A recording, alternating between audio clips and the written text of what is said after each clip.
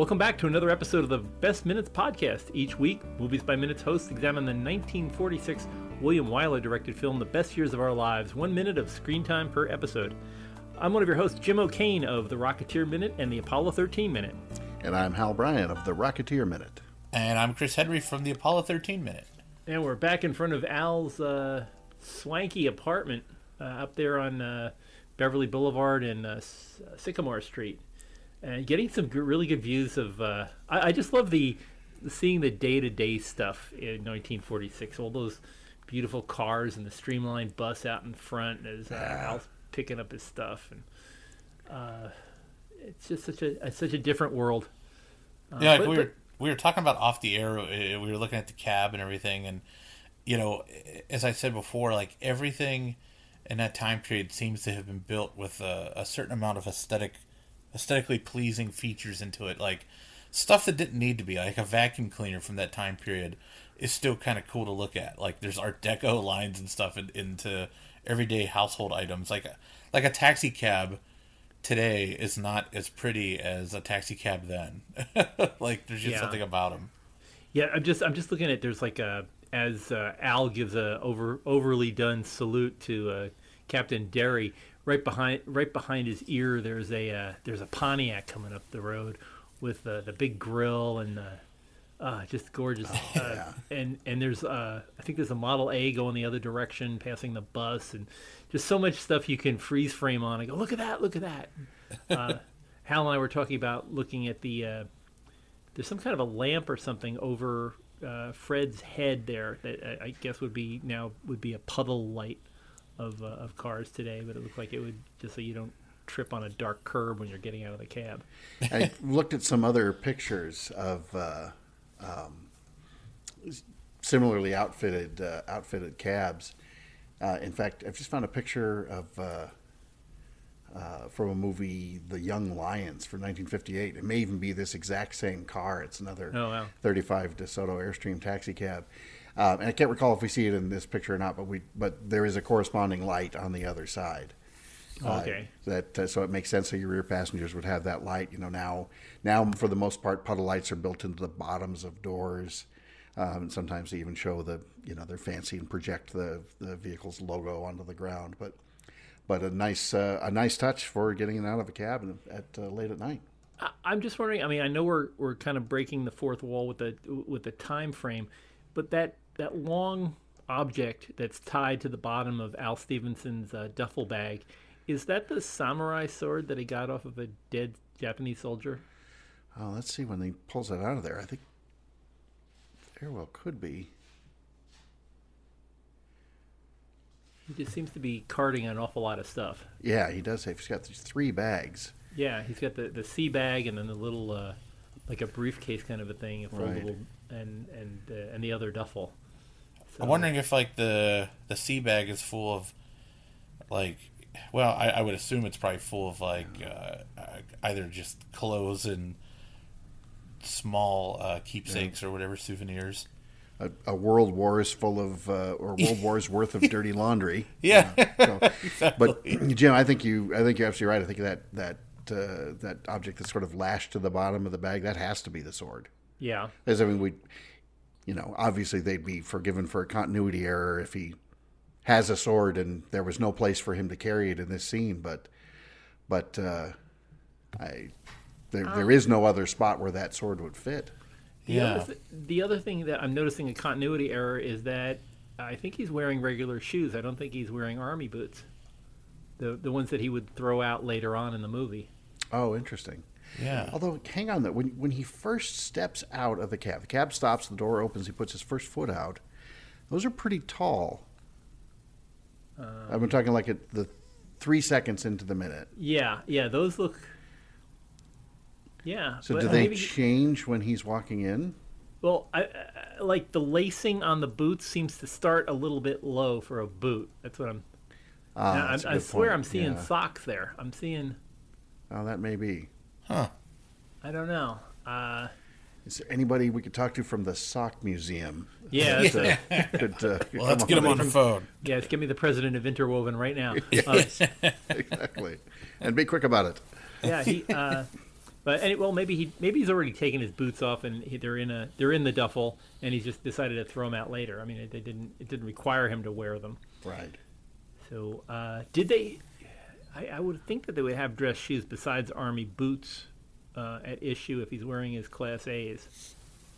Yeah, you would certainly would have under normal circumstances. Coming back from the war, it's hard to say. That's harder to say.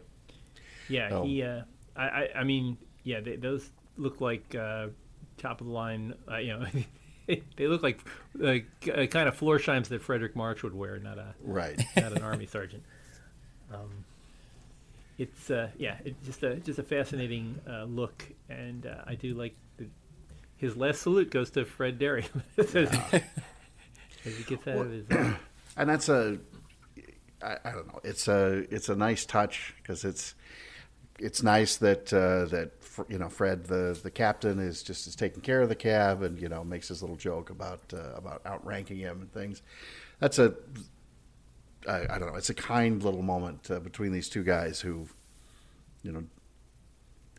they don't know each other, but they've been through kind of the last adventure of the war together, just in getting home.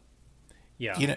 It's interesting. This is similar, not exactly the same, but my grandfather came over from Italy and came over on a boat, and like 47, and I go to New York City with him in probably 2004, 2005, and he's like, I want to look up this guy who lives in Brooklyn and call him. And we did, and it was another old Italian guy who came over on the boat with my grandfather, and immediately remembered him, immediately remembered conversations that they had on the boat coming over. And they met up for lunch, and I'm just like, when was the last time you saw him? And he was like, 1947 on the boat. We got off. There's just some sort of connection or bond, I think, that they made in something. I guess a life event like this.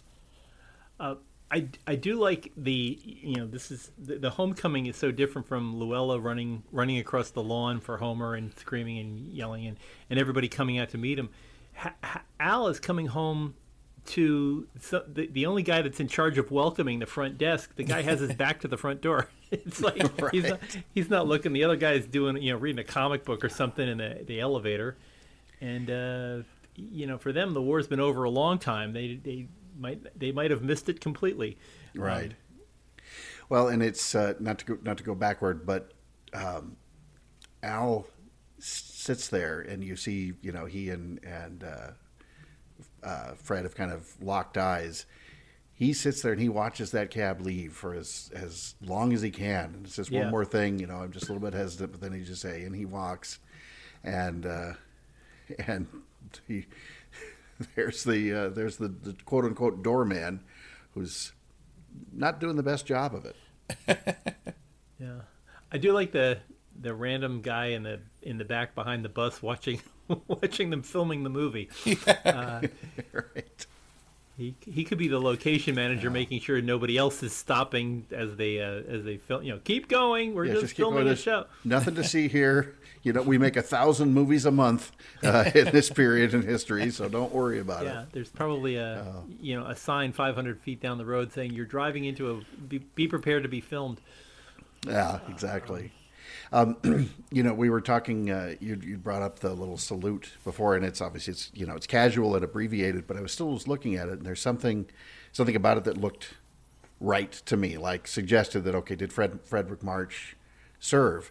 And he did. He was in the artillery, lieutenant in the artillery in World War I. Oh wow! So you're looking at World War I veteran here playing a newly minted World War II vet. Wow, yeah, you did know how to throw a salute correctly. So right, and even the super casual one, it's not a brisk snap, and he's not at attention, but it's still the angle is right, and the elbow is straight, and we're not showing our palms, which is a sign of surrender for a U.S. service person when they salute. Was a nice little gesture. Yeah. But then he runs out of nice gestures when he gets into the lobby. his apartment. Yeah, it's not like he had his house key with him, and Right. That's funny. And I would say that doorman, is stopping him and say, "Well, just whom do you wish to see?" So one moment, please. One moment, please. And he says, "No, I have to announce you first." And I love that. Put that phone down. Yeah, and you get the feeling that he's very much the civilian, much like the we're getting ahead again, but the personnel manager that Fred's going to talk to at the drugstore. Right. They all seem to be in the same. They didn't go overseas. They kept the home fires burning and collected the assorted mail that was stacking up. But he's looked on with disdain by the sergeant, who uses his sergeant's voice, like, "Put that phone down." Right. He's using that as daddy voice, but his sergeant voice. And it's interesting to me too that the elevator operator in the background is just sitting there. It's. I mean, he's frankly it looks more like he's sort of sitting on the toilet reading than it does like he's sitting sort of waiting to run the elevator. But yeah, he's sitting on that little. I mean, I remember when I was a kid, we still had operator operated elevators, and I was always fascinated by the chair. It was a round. It looked like a salad bowl with the top cut off. It was like the bottom part of a salad bowl made out of wood, or the top of a stool. It looked like the top of a stool with no legs, sure. And it was on a hinge you'd pull down on the hinge, and you had to sit down on it. And your weight held the hinge open, so that when he stood up, it would go flush against the wall and fit more people in the elevator. But I always wanted to sit in that chair. But then they got rid of it and had nothing but buttons by the time I grew up. So, I always thought it was an interesting occupation. But I mean, I don't know, when you weren't running the elevator, what else did you have as a job? I guess move the dumpster around front or something. You had to be there all the time, just simply because there were people showing up and wanted to go upstairs or downstairs. Crazy job. Wow. I wonder, he was a little bit too young, I guess. He might have, a year before, he's probably like 17 or 18. He's not too much different in age from Al's son. The elevator operator. Yeah, and I wonder if he like Rob, collected the bread box trading cards of different aircraft, for spotters and things like that, and followed with maps at home as to what where the front lines were, and thought that he was going to get drafted eventually, but the war ended without him hitting 18. Good question. I was looking to see if by any chance he's credited. I couldn't find him, and I don't see anybody credited or listed as elevator operator. Huh. But interesting. There's a ladies' room attendant. She's credited, but yep. Man at airport, bank customer with hat. So yeah, he just didn't. Yeah, I guess they pulled. He probably is on. He's probably on The Secret Life of Walter Mitty, and he walked over with Virginia Mayo and said, "Hey, they're looking for an elevator guy. Can you do that?" Right. Sure. Give me the suit. I'll be in tomorrow morning. Can you sit down for a while first, and then and then tomorrow we'll talk about him standing up. For this? Yeah. You're doing the crossword puzzle, and you're trying to think the 6-letter word for lift. Yeah. Elevate. Yeah. Gosh, all the. You forget about the days before the prevalence of Scotch tape, and everything there is wrapped, carefully folded and tied with string. All the packages, the parcels from the grocery stores and the department stores on the left of that large desk. Oh man, there was this hobby town back in Pittsburgh that we'd go to. It was called A.B. Charles, and I don't think it's there anymore, or maybe it is, but I haven't been there in years. But it was like a store that a gentleman started in the 50s, and then he handed it over to his son, and his son ran it, and they kept that tradition going. So if you went in and bought a P-51 model kit, they would actually still wrap it in the brown paper and tie it up with string. And like, this will sound cheesy, but going there was just an experience. Like walking out with this wrapped package, like you would go in and just buy even if you didn't see anything you wanted, you'd find something to grab to buy, just so you'd get this wrap pack. It was just a cool experience. It's the only place I ever went to they wrap stuff up like that. There's a bakery in Las Vegas at the I want to say is it the Venetian? It's the one it's the one that has the gondolas in it inside the hotel. I can't. Yeah, it's the Venetian. The Venetian, yeah. Inside the Venetian, there's an Italian bakery, and if you buy anything there, if you buy like corn muffins or whatever, cupcakes, they give it to you in a white box, and they wrap it up with the old baker's string that was like a candy cane. It was red and white string looped around, and they tie it in a knot in a big bow, and you don't want to unwrap it because it just looks so cool. It's like, but there's muffins inside. I don't want to touch it though. And one of my favorite parts of Vegas is just going to that little bakery. I know this is not. Well, anyway, we're back to the movie. I keep looking. All I keep looking at with this lobby is how much time it must have taken to dust those chandeliers. I know Los Angeles has never not been dusty. The winds, the Santa Ana winds blow forever, and that whole place they must spend the whole time with feather dusters cleaning it up. Chandeliers, the wall fixtures. Oh gosh, yeah, all that. The elevator operator. Yeah. Is there any meaning to the A that's on the duffel bag of Al's? Oh, that's a good question. Huh. I don't know. I don't know the answer. I don't know that one either. They didn't have A for Army or... Is it for Al? Or Al? A for Al. Yeah, I don't know. It's rather a stylized stencil A, but I don't know if he's like, was he with Company A? Is that a thing that if you were in Delta Company or one of those? It's a mystery. A good question. That seems like it must have some significance. It's very hard. It's very hard to Google. I was trying to see if I could find anything, but it's not out there. I do like the how to tell you're on a set by if you look at the ceiling. There's the giant beams, which of course there's no ceiling above it, but it gives you the impression that the walls stop there somehow. But actually, that's where all the lights can be hung easily off the 50-foot roof. That was a cool set. Yeah. Wow. Well, this is an interesting.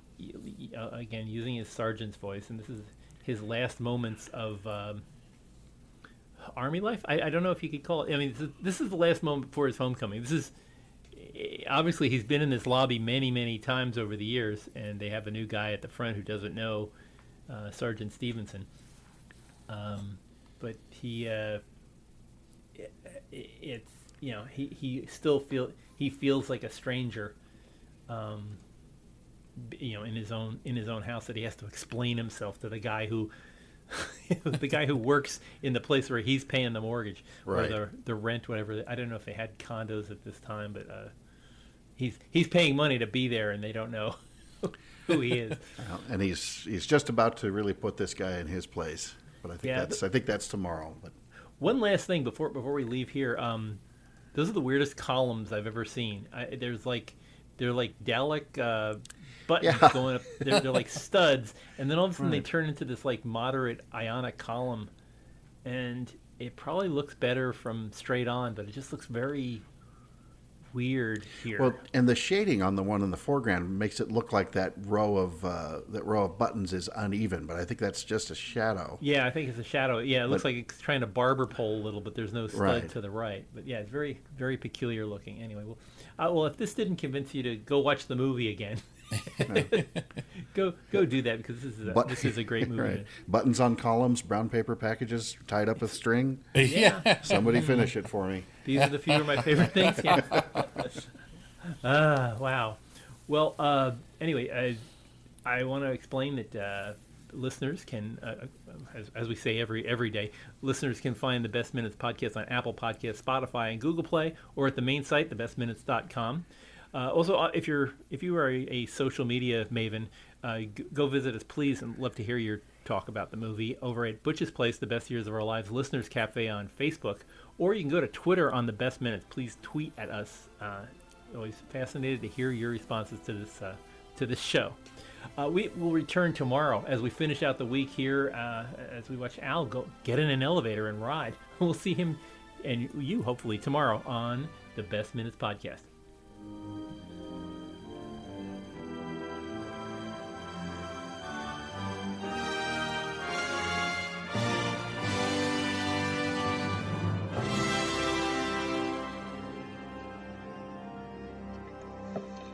Hey, Joe, you better hurry up out there, because she's taking off soon. Right, thanks.